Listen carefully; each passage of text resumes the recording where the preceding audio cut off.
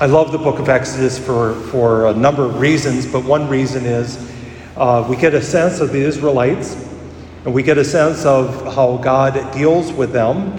After all, we know that they wandered the desert not because they were lost or lost directions, but simply because they rejected God time and again. And today, in our first reading, we have one of those first rejections. Imagine, if you will, you've been in bondage, your people have been in bondage for 200 plus years. In the last years, the Egyptians have put your sons to death as soon as they were born. They've worked you to the bone, made you produce bricks that at a level that was unsustainable. And Moses is sent. There's the 10 plagues, all signs that we can go into depth later about how each of the plagues would have been a sign of the Egyptian gods being false or being dead, as especially the turning of the river Nile into blood. That would have been a major, major death blow. They were led to the shores of the Red Sea. There they hear Pharaoh's chariots and charioteers coming after them. Moses parts the sea, you pass through it dry-shod, and the sea closes in on the chariots and charioteers. And then you're led, and then you start to say, oh, were we back in Egypt with our flesh pots? Oh, we're so hungry here. They started looking at their bellies. And later, after this episode, of course, God in this episode promises them to give them quail in the evening and manna in the morning.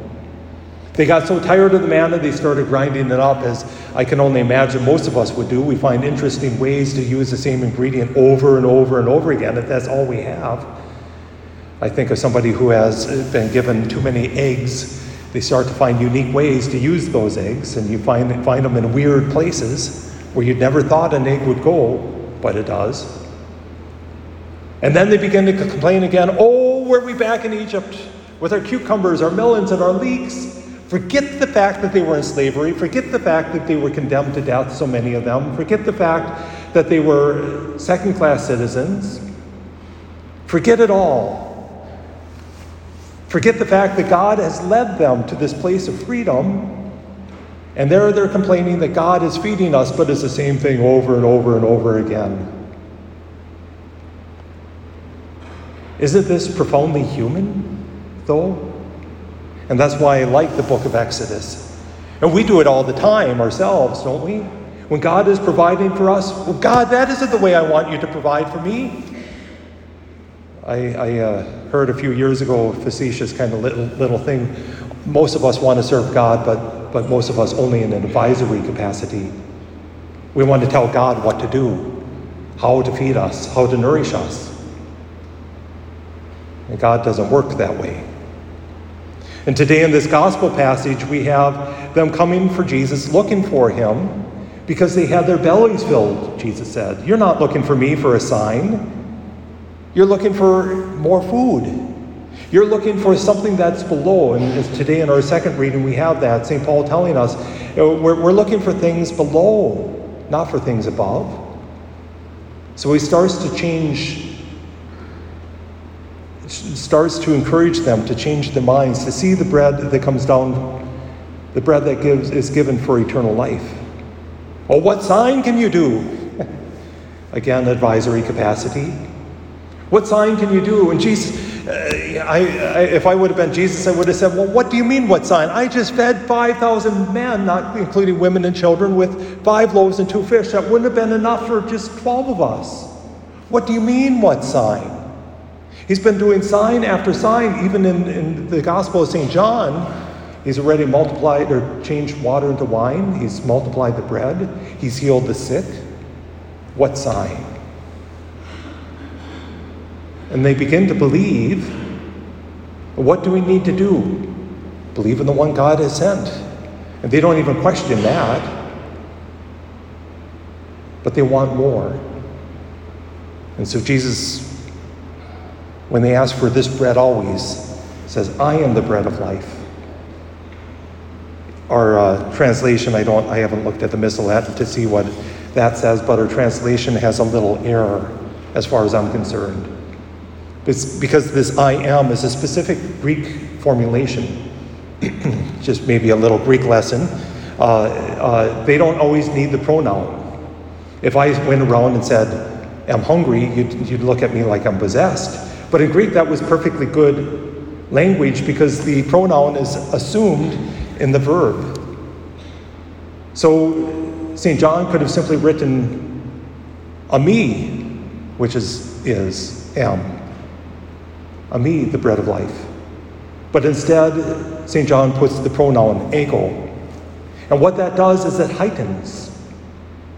As I myself am the bread of life. But for somebody with a Jewish background, they would have heard something else too. If you remember the story of Moses and the burning bush, when Moses says, well, who should I say is sending me to them to free them? I am who I am. Jesus here is identifying himself with God, rightfully, and he's saying he is the bread of life. Now, John's gospel contains a few of these ego emis. I am the sheep gate, I am the good shepherd, I am the light of the world. Each one in its own way is cause for reflection. But Jesus, unlike the others, isn't talking metaphorical only here. He's not like a sheep gate, or he is like a sheep gate, I should say.